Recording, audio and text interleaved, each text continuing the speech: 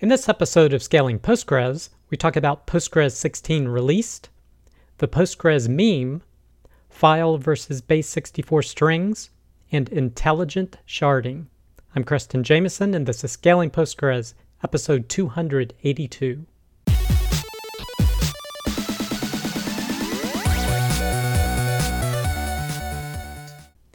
All right, I hope you, your friends, family, and coworkers continue to do well. Well, as you can see, the first piece of content is that PostgreSQL 16 is released. But before we get into that, I wanted to mention some additional changes that have been happening to the show. First off, all of the podcasts are now available on the website on each episode page, and they should be being distributed to many more podcast providers as well. So if you've wanted to listen to a podcast version, it should be available in more places. Second, I actually have set up a form on my website to ask you about particular struggles that you're dealing with, because I wanted to gauge interest and see if this could possibly be a small segment of the show discussing what others in the community are struggling with. I'm not going to put a link on the website to it anywhere for now, but I will put it in the email newsletter. So if you're subscribed to that, I'll mention this as well as a link on how to get to the form. And then thirdly, be prepared for next week. I may be changing the intro a bit, so I may jump straight into the content as opposed to having my typical intro. So we'll see how that goes, and definitely appreciate any feedback you have once you see it. But like I said, the first piece of content is PostgreSQL 16 is released. So this is great. Thanks to everyone in the Postgres community that made this happen. And this announcement is at postgresql.org. And of course, they list all the improvements by different areas. I thought I'd just highlight ones that I was most interested in. So first is performance improvements. So of course, I like any performance improvement, but the one that I like the most is the enhancement to copy, where they had, quote, tests showing up to a 300% performance improvement in some cases. So that's awesome in my opinion. Second, logical replication. Again, a lot of logical replication changes in this. I'll actually mention two here. One is being able to do a logical replica from a standby. Before you could only do it from a primary machine, but now you can have a standby machine as a publisher. And then second, because so many people have asked about this, is being able to do bidirectional logical replication. So we're not at multi-master yet, but this seems like a good step towards the way. Second area is the developer experience. And basically, I like the added syntax for the SQL JSON standard. In terms of monitoring, it's got to be the pgstat.io, new system view for monitoring IO metrics. And then the access control and security. Personally, I like being able to use regular expressions for things like pghba.conf now. But definitely check this blog post out or download it if you want to learn more about it. Next piece of content, PGSQL Friday 12 contribution summary. This is from softwareandbooze.com. And he's reviewing the posts that were done for PGSQL Friday in September. The first was one we covered last week, which is improvement to infinity. And then two others that we'll cover here. One is bidirectional logical replication in PostgreSQL 16, which I just mentioned. But this is another post that goes into that in more detail and explains it. And it actually shows what happens in 15. Basically, you end up with an infinite loop because there's no way to identify the source of the data when you're logically replicating, whereas 16 adds that capability. So you can get this bidirectional logical replication happening. So you can check this out if you want to learn more about that. And then the second post is PostgreSQL 16 has better number literals. So being able to use underscores to be able to read larger numbers more easily. And he actually goes into some of the detail of the implementation, it looks like, as well. Next piece of content also related to that is that Postgres FM had another episode last week where they covered our favorite version 16 feature. And Nikolai mentioned he primarily likes the fact it's all open source, but he did mention some of the PGWatch enhancements and a number of others. And Michael actually liked having query ID and auto explain, but he also mentioned some others too. So check out this episode. You can listen to it here or watch their YouTube channel down here. Next piece of content, explaining the Postgres meme. This is from avestura.dev. And I'm a little late to the party in this because this post is actually from January 9th. But apparently there's been a Postgres meme that goes around where they're comparing Postgres features to the level of an iceberg. So you know the saying where they say, well, I know this much, but that's just the tip of the iceberg.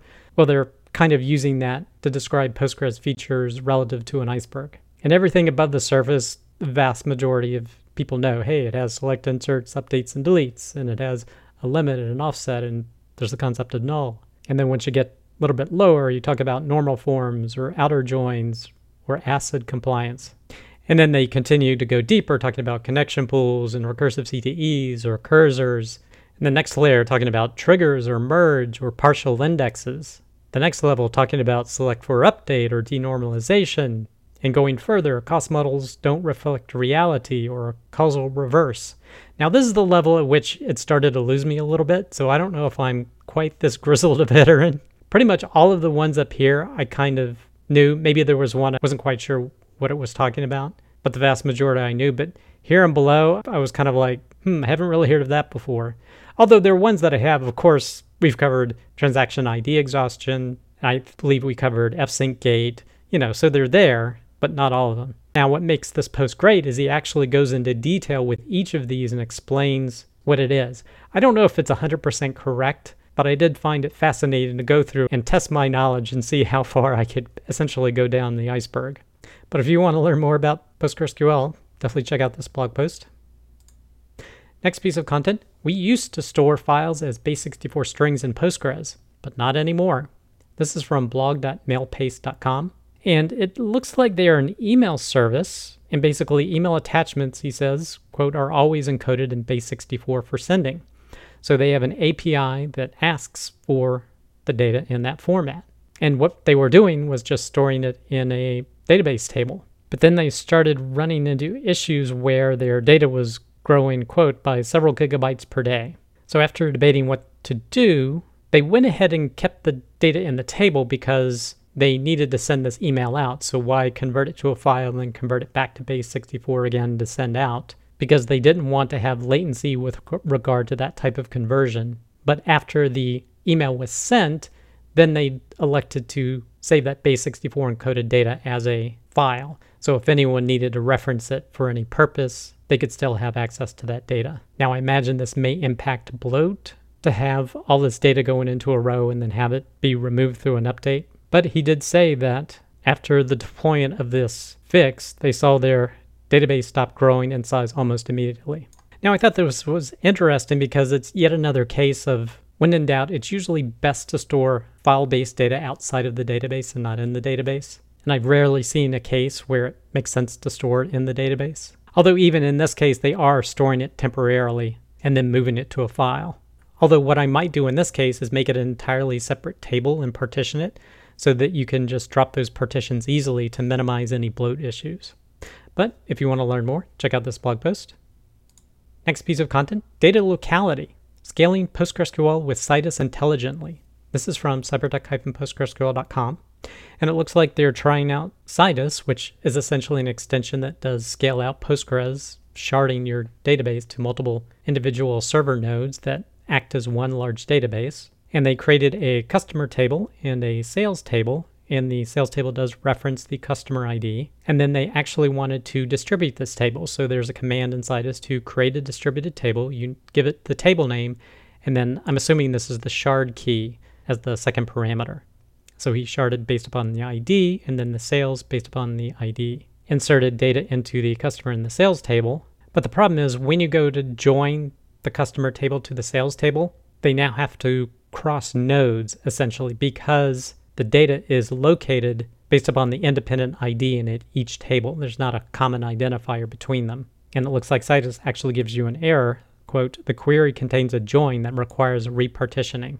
So whereas you can set to enable repartition joins on, you wouldn't want to do this in a production environment because it just makes things slow. You would want to place your data so that joins can happen on the same node. And how you resolve that, or how he resolved it in this case, is he created the distributed table using the customer ID, and he said to co-locate it with a customer table. I actually haven't set up a Citus database yet. I wonder how much of a requirement specifying the co-location is.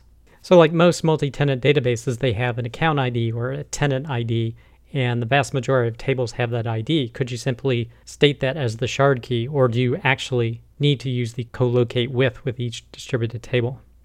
I'd have to take a look at the documentation. But anyway, once he properly co-locates the data, he runs a query, and of course it happens much faster, 15 times faster than before. So definitely co-locate your data when you're wanting to do sharding.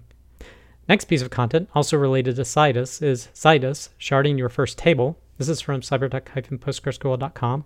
And he discusses the process of getting started with Citus. Here he shows an example of using Docker to get started with it, or you can set it up manually on your own instances. And he shows how he set up 5 different instances here, 1 a coordinator node and 5 worker nodes. And he created a distributed table and tested some insert performance, and then queried from it as well and did explain plans. So if you're interested in getting started with Citus, you may want to check out these 2 blog posts. Next piece of content, monitoring PostgreSQL replication. This is from cybertech-postgresql.com.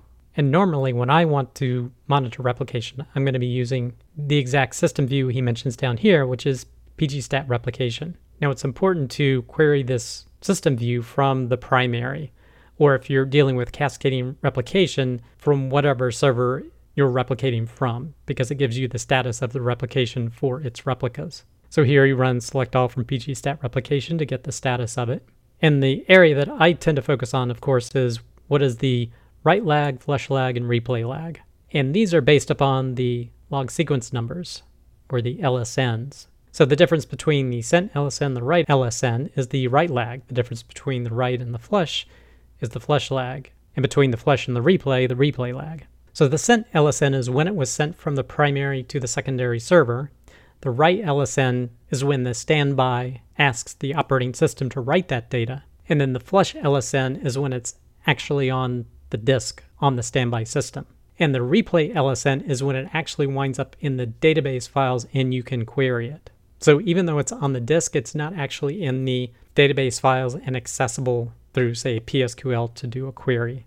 And he explains that here, as well as another system view that you can use on the standby, which is the pgstat wall receiver. And I actually agree 100% with what he mentions here. However, this one is far harder to read. I prefer using pgstat replication to make monitoring easier. And I agree with that 100%. And lastly, follows up with replication slots. So if you're using replication slots for your replication, you can also use the PG replication slot view to check the status of those. But check out this blog post if you want to learn more. Next piece of content, who's in charge? This is from momgm.us. And this was an interesting blog post talking about the organization of the Postgres project, essentially, and how no one is really in charge, or more accurately, he says, quote, so who is in charge? You are and everyone else in the community. Basically, the Postgres organization is a group of independent teams working together. And it's only when disagreements happen between these independent groups that the core team gets involved. And that, he says, is relatively rare. But I found an interesting read. I encourage you to definitely check it out. Now, the last 2 pieces of content are bonus content. I'm not going to cover them in depth, but if you use PostGIS, you'll probably find these of interest. The first is Episode 7, Highlights of Path to CitusCon, podcast with Paul Ramsey and Regina Obe. This is from citusdata.com, but the actual name of the podcast is Why People Care About PostGIS and Postgres.